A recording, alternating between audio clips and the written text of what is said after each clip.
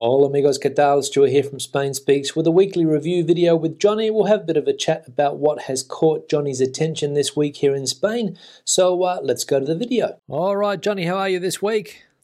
Yeah, good, Stu. Feels like it's been an eventful week in Spain this week. What do you Really, think? what's happened? Well, I think we all know last night, we're recording this on Thursday, of course, so the debate caught the attention of the whole country last night because, of course, this is the elections for Madrid, but it will have an impact on the rest of the country, on politics and the rest of Spain as well. So I tuned in live to watch. I didn't expect to be tuning in because I tried to steer clear of politics a bit, but did you see it live? I started watching it. I mainly read the press the next day to check out what happened and got different points of view. But to be honest, Johnny, I can't stand political debates when you've got six people that just argue non-stop, and basically that's what was happening last night. It was just an attack constantly about different things and ideologies and this and that. It just got boring. Yeah, that's what I saw as well. We mentioned last week the hostile political environment, and it was on full display last night. Yeah. It was mainly the far right going at the far left. So Podemos and Vox going at one another. Yep. And people obviously going for Ayuso, trying to attack her. I feel like she tried to lay low for most of the debate. She tried to stick to her strengths and point out what she feels she's done well in the Madrid community, keeping the economy open. Yeah. But yeah, I got the impression the left really tried to bring her down with statistics and data throughout. Yeah. Well, I mean, let's be honest, the data is not good. If you go to a statistical point of view, a lot of people died in elderly residences last year. There was a severe problem in Madrid because of the coronavirus pandemic. Madrid had fairly bad health statistics compared to other parts of the country. And, that argument could be put on the table. But again, her defense was that, look, the central government was late to shut the country down. There were rallies going ahead up until the last day before the country was shut down, which were organised by the central government. So, it sort of caught people off guard, and everybody was caught on the back foot, politicians especially. And that was her defence, or at least that's what I saw she was defending. Yeah, it's what I saw as well. I mean, everyone has their own angle to come at things. I was interested by the approach from Ciudadanos, actually. They preferred rather to just not really get involved and say, look at this lot fighting it out. We don't want any of that. Like, we'll give you reasonable, sensible politics. Yeah. And I saw him as well trying to almost reconcile with Ayuso and still try and give his party an opportunity to become part of that a potential coalition that could happen in Madrid if Ayuso doesn't get her majority. Yeah, well, it's the last roll of the dice for that party. I mean, let's be honest, they were smashed in the elections in Catalonia, and people are predicting that they're going to be smashed in these elections as well. So they've put this guy up as the main candidate. They think that he's the guy that's going to be able to change people's opinions on this party. But if you talk to people here in Spain, Johnny, the problem with this Citizens Party is they're too wishy-washy. One day they're supporting the Socialist Party, the next day they're supporting the PP. Where are they? So you've got to put your allegiance on the line, I suppose, and that's what people want. Well, that's it. Even the Vox candidate said that. She said, of course, Ciudadanos, you decided not to go either way on certain issues. But again, I suppose that's their role as a centre party. I suppose they think that they can have that flexibility, whereas Vox can't. Podemos can't have any flexibility because as soon as they do any agreement with a right-wing party, they're gone, or Vox with a left-wing party. So, I mean, but that's it. But I'm surprised to see, and I mentioned this in today's video, I'm surprised to see that we're still talking about, early 20th century ideologies. I mean, are they relevant nowadays? These communist ideologies and these extreme right ideologies. I mean, are they really relevant in a modern political society? I don't know, Johnny. Yeah, the difficulty I find, though, is as much as Ciudadanos tries to propose a central balanced approach, that politics in general, not just in Spain, but around the world, is becoming more and more polarized. So it's very difficult for a centre party, I think, to attract people these days. That's the problem that we have. That things are very complicated politically in this country. Always, there's no denying that, and unfortunately, it plays out in full view for everybody. Yeah, it is what it is, Johnny. It is what it is. But anyway, so we'll get off politics. What's next? Yeah, so there's some changes from the Dirección General de Tráfico, which are coming into play soon. So there's a couple regarding driving with your mobile phone. So if you drive with your mobile phone not using it, then you could be risking a €200 fine and a 3-point reduction. And if you are caught using it, you'll get the same fine and it will be a 6-point reduction. Yeah. There was also a penalty that's being introduced for not wearing a mask if you're traveling with people that you don't live with, and that's up to €100. And then some of the ones that have caught my eyes as well are also regarding speed limits. So I think it's where the road is level with the pavement. In urban areas, it's a 20-kilometer speed limit which is being introduced, 30 kilometers on single carriageways, so one lane in either direction, and 50 kilometers on roads with 2 lanes or more in either direction. And I think the idea around this is to bring a bit more safety, a bit more peace into these urban areas that are maybe not experiencing that right now. It's interesting. I know you've brought up in some of your car vlogs, some of my favorite vlogs, by the way, where you're in the car, where you're constantly pointing out people who are cutting across lanes or doing crazy stuff at the roundabout. And maybe these speed limits will see fewer of those cases. Well, I'm going to be honest, Johnny. When I drive, I'm not the type of guy that can stay in the one lane, especially when I go through roundabouts for some reason. I think it's because of the design of the roundabouts. I think I mentioned this once. They sort of, the temptation's always there just to cut straight across, and that's what a lot of people do. The problem that I find here, and I'm sure this is a problem around Spain in general, is that the crosswalks are sometimes really badly designed. So sometimes there's no space between the crosswalk and the car that's parked there, so you can't see kids sometimes when they're crossing. Sometimes you've got a bus stop right next to one of these things as well, so the visibility is really lacking, and at night a lot of them are not lit up. And there are some streets where people just don't even stop. So basically pedestrians put their lives into their own hands crossing the road, Yeah, well, I've seen examples of all three of the cases you just mentioned. Particularly one of the streets on the other side where I used to live of Madrid. I think it's 2 lanes in both directions, and there's a pedestrian crossing with cars right in front. And I remember one time just crossing, and some guy, it's almost like he deliberately sped up while I was going across the crossing. And I was just thinking, like, yeah. Seriously? And then there's another thing that really annoys me here is that sometimes you're waiting to cross the road and the car doesn't stop, and they give you a little wave as if to say, "Oh, sorry, mate. I wasn't able to stop. Sorry, mate." I know that one. And that's also common when you're driving as well, Johnny. When people don't respect the roundabouts, and you're in the middle of the roundabout and you've got to put the brakes on because the car, to the right hasn't stopped, and you get this little wave. "Oh, sorry, I didn't see you." Yeah, rubbish, you didn't see me, mate. Rubbish, you didn't see me. But frustrations of driving in Spain. Yeah, and I definitely feel the frustration as a pedestrian as well. I feel like sometimes if I don't step out into the road, the car won't stop. So. Yeah. Well, sometimes situations. you have to take the matter into your own hands. Exactly right. Force the car to stop. But as we know, if you get hit by a car, you're going to be the one that comes off the worst. Indeed, yeah. That's it.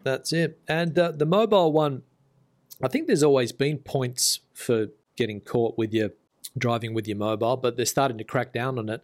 And the mask one there, obviously, but how do you police that? What, do they stop every car with 4 people in and ask people for identification to see that they live in the same house? How do you police it?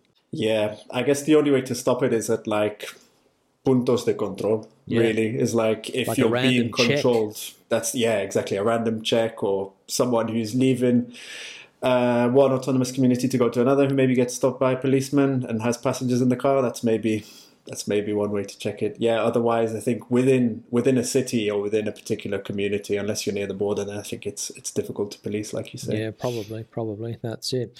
But again, revenue raising, who knows? Yeah, could be. That's it. And the objective of lowering those speed limits, as I said today, was the head of the traffic department was on the television the other day, and he said, look, if somebody gets hit doing 30, they might not die, but if they get hit doing 50, there's a very high chance that they will die. But this guy, he was the head of the traffic department back with the last socialist government back in 2008, and they also reduced the speeds back then as well for a couple of months, and then they put them back up again. It must cost a lot of money to change the signs every time. All right, so what else we got, Johnny? Yeah, so there's some news that came out just today that caught my eye, is that BBVA Bank are closing 530 of their offices. So that represents 3,000 jobs and 13% of their staff. And you pointed out as well in that same article, CaixaBank are also closing offices and seeing off staff, so they're closing 1,500 offices, and that represents 8,000 jobs. So sad news for people working in those banks, unfortunately. Well, it depends what type of agreement they come to. Maybe a lot of people will get juicy pre-retirements like they've done for a long time. You know, if you go to any golf course around Spain, it's full of 56-year-old pre-retired former bank workers that are living the life, you know, and because banks have put a lot of money into this in the past. I don't know whether that's going to happen here as well. It could happen, but huge layoffs. I think something like 100,000 people in the last 10 years have lost their jobs in the banking sector because it's a business that is you know, it's suffering. It really is suffering. Yeah, I mean BBVA, they've said it's impossible to compete with the current interest rates. The digital transformation, I think they're a bit behind as well. Some of these new fintech banks that are coming in, they're really changing the way we do banking. I reviewed one of them on my channel recently. Yep. And if you're like a young person, then they're primarily going to target young people with their services. And I think, the traditional banks, they're struggling to get new customers. It's very difficult for them to do business, especially in the economic climate we're in right now. Yeah. So they really need to catch on a bit. Yeah, I saw a TED talk a few years ago, and it was somebody talking about this, and they said the big revolution in banking is not going to come from a traditional bank. It's going to come from a company that puts its services on top of the existing system, you know, so similar to what other, like a tech company, for example. And you mentioned fintechs, you know. Yeah, I mean, the one that I reviewed, it's called Vivid, and you get, there's a pretty interesting cashback program. You can get up to 10% back in the likes of Lidl and Aldi and supermarkets, and you know that cashback, it comes in the form of shares and it's automatically invested for you. So stuff that like people like me and the younger generation, where we would look traditionally to a traditional bank with a poor interest savings account, like new solutions are popping up, and I think the traditional banks are relying on their historical competencies and performance to try and stay in the game. Yeah. And I think now it's probably been a wake-up call for some of these bigger banks that they need to catch up and get with the times a bit. Because I know it's happened in France as well. France has had a few traditional banks that have realized they have to change their operating model as well to stay relevant. Yeah. Well, the big one here is that merger that you mentioned there between CaixaBank and Bank. I mean, Bankia was Caja Madrid. I mean, we're talking, you know, a very traditional bank here in the Madrid community, or the city of Madrid. Goes back a long way, a long history. Basically, it was they call it a merger, but basically it was CaixaBank taking it over, you know, and the brand's disappearing, and CaixaBank is going to dominate the banking landscape around the country, along with two or three other banks, the ones that you mentioned there, Santander and BBVA, I think you said, yeah. Not sure if you've been by Plaza de Castilla recently, Stu, but those famous Bankia towers now. Yeah, what are they? Are they gone? Have they? They're still there, but they have the CaixaBank logo on now. Oh, well, of course, yeah, because that's all part. Well, that's it. That's gone from Caja Madrid. That's right. In the old days, and then it went to Bankia, and now of course CaixaBank. A lot of people in Madrid not happy about that as well. They don't want their money being controlled by a Catalan bank, but I don't want to go too much into the politics side of it. But I know a lot of people that said they're just going to shut their accounts directly rather than go into the Caixa organisation. Yeah, I do think though in 2017, following what happened in Barcelona, CaixaBank did actually change its headquarters. I think they moved from Barcelona into Valencia actually. So obviously they still got their Catalan roots, but they've I think based on the situation at the time, they wanted to avert some of that risk. Yeah, I think they just changed their tax address, didn't they, to move it out? I don't think they actually. I think they still recognise themselves as a Catalan company. I think. Yeah. I think. I'm not sure. That's just people that I speak to. But then again, people that I speak to are quite radical Madrileños. They don't even drink cava because it comes from Catalonia, So they would prefer to drink a bottle of sparkling wine from Extremadura rather than open a bottle of cava. But that's how deep some of these conflicts can run that people have. It'll be interesting to see. But, as you said, huge amounts of people laid off in their sector. And where are they going to go? Into fintechs, probably, some of them. Yeah, I mean, some of these fintechs, very innovative, people who've got years of experience in banking, could be really helpful in driving these fintechs forward. But what I think is clear from this in any case is that banking is changing as we know it. Absolutely, yeah. And one of the big fintechs, it's called FinTonic. Have you heard of it? Yes, I do use the app. Okay. Really useful, actually. For budgeting and tracking your spending and savings. Yeah. They were former big bank employees. I think they were working for Banesto Bank or Santander Bank, and they took an offer to get out and set up their own fintech, and I think they've done very well. Yeah, they've significantly expanded their range of services as well. They started off, I think, just budgeting and then consolidated banking, so you could see all of your accounts at once, your balance. Then they've launched their own virtual card and banking services. So I think the range of services they're offering is really growing, and they definitely have potential in Spain. Good. All right, and the last thing, Johnny, the bringing the topic back to football as you normally do, Super League. Yeah, well, the end of the Super League. So everyone has left Real Madrid and Barca. I think mainly because of the threat from UEFA in terms of Champions League sanctions, and then from the British government as well, who've really pushed to try and to stop this Super League phenom to take off. Why is that?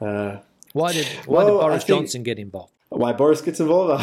I'm not too sure, but a lot of people in the UK football landscape, the likes of Gary Neville, other Manchester United footballers have been against it. Even Jurgen Klopp, the Liverpool manager, they've been against it because I think they just think it takes the competitive spirit out of football. Because one of the rules that was coming up with the Super League is that those founding clubs, so the teams that were originally going to be in it, were immune to elimination. It's good to see competitive high-level football amongst the big clubs, but dominated by that, I can somewhat see it's a bit frustrating. Yeah. In any case, the Madrid president, Florentino Perez, he said it was necessary to save football in his quotes following a difficult year where football's been impacted by the pandemic, fans not being able to attend stadiums, and clubs needing money essentially. Yeah. Well, his argument the other day was that young people, the younger generations, Johnny, probably yourself included in this, are not following football like previous generations for whatever reason. Maybe it's the games are too long. Maybe it's they've got other things to distracting them. The internet, for example, and things like that. Social media networks, and a lot of football clubs are complaining that they're not getting that youth support that they have historically got, and that was one of his main arguments. But the counter argument could be that a club like Real Madrid basically broke the transfer market a few years ago by paying way over the top prices, in my opinion, for some of those high-level players. I don't know whether you remember, but they had a team called the Galacticos back there, where I think they had Beckham, and they had like this ridiculously expensive team, and they haven't been able to do it. Ronaldo, they paid a huge amount of money for him, and I mean, in Spain, nobody can compete with those clubs. I mean, they win the league basically every year, either Barcelona or Real Madrid. So they've already broken the Spanish league, basically. Yeah, well, it's a good point you mentioned about people not following football as much this year. Definitely during the pandemic times, I've kind of lost a bit of an interest. Not that I followed it a lot before, but yeah, even less so now would I try and stay in touch with football or sports in general for that matter, just because it's not the same experience as it was before. But yeah, it's a good point you raise about Los Galácticos. Yeah. The Galácticos, yeah. They have a documentary on Netflix or Amazon about them as well, by the way. Yeah. And I can't remember exactly. I can't remember every exact player in that team, but I'm fairly sure it was Beckham and maybe even Zidane was playing back then as well. Zidane was playing. Maybe Figo was still playing. Yeah, you had Figo, you had Hierro, Casillas. Yeah, they had a spectacular team. Yeah. Yeah, really good team. But yeah, I think since that time, a lot of people that I've spoken to, but here and in France when I lived there, they actually watch the Premier League probably more than they watch their native leagues. Maybe Spain, they watch La Liga a bit more, but it's somewhat predictable. The Premier League can change year on year in terms of the good clubs, but in the likes of Spain, you look who's won the title over the past 20 years. It's either Real, Barcelona, Atletico. Valencia's in there once or twice. Well, Atletico's probably won maybe once or twice in those last 20 years, yeah. I wouldn't say that many more, no. Exactly, yeah. But you look at it, it's basically Barcelona and Real that have won La Liga. Of course, yeah. But they've got huge budgets, and the Spanish market is in their favour with the television rights. I mean, they get a lot more money than other clubs. Basically, if you follow one of the second tier or third tier clubs, you've got no chance ever, I don't think, of winning the league. It just won't happen. And a lot of people here say, a couple of years ago in the Premier League, I think that one of those outsiders won. I can't remember which team it was at the moment, but. Leicester City, I think, probably. Was it Leicester? Leicester City?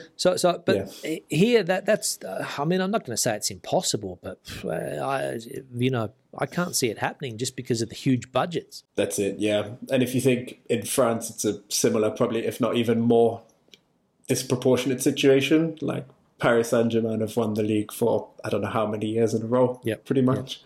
They have huge budgets compared to the rest of the French clubs, and when you haven't got the same money or following to operate with, and it does get challenging when you come against the big clubs. Yeah, not easy. All right, good, Johnny. We'll leave it there. We'll start to wrap up. Wrap it up. Yeah. Good speaking to you again, and we'll be in contact for next week. Likewise. Let's speak next week, Stu. All right, have a good one. See you later. Take care. Bye-bye. So there we go. That was the weekly review. Questions and comments, please leave them in the section below. Debate the situation out as you normally do. Give the video a thumbs up if you liked it, thumbs down if you didn't. See you in the next one. Hasta luego.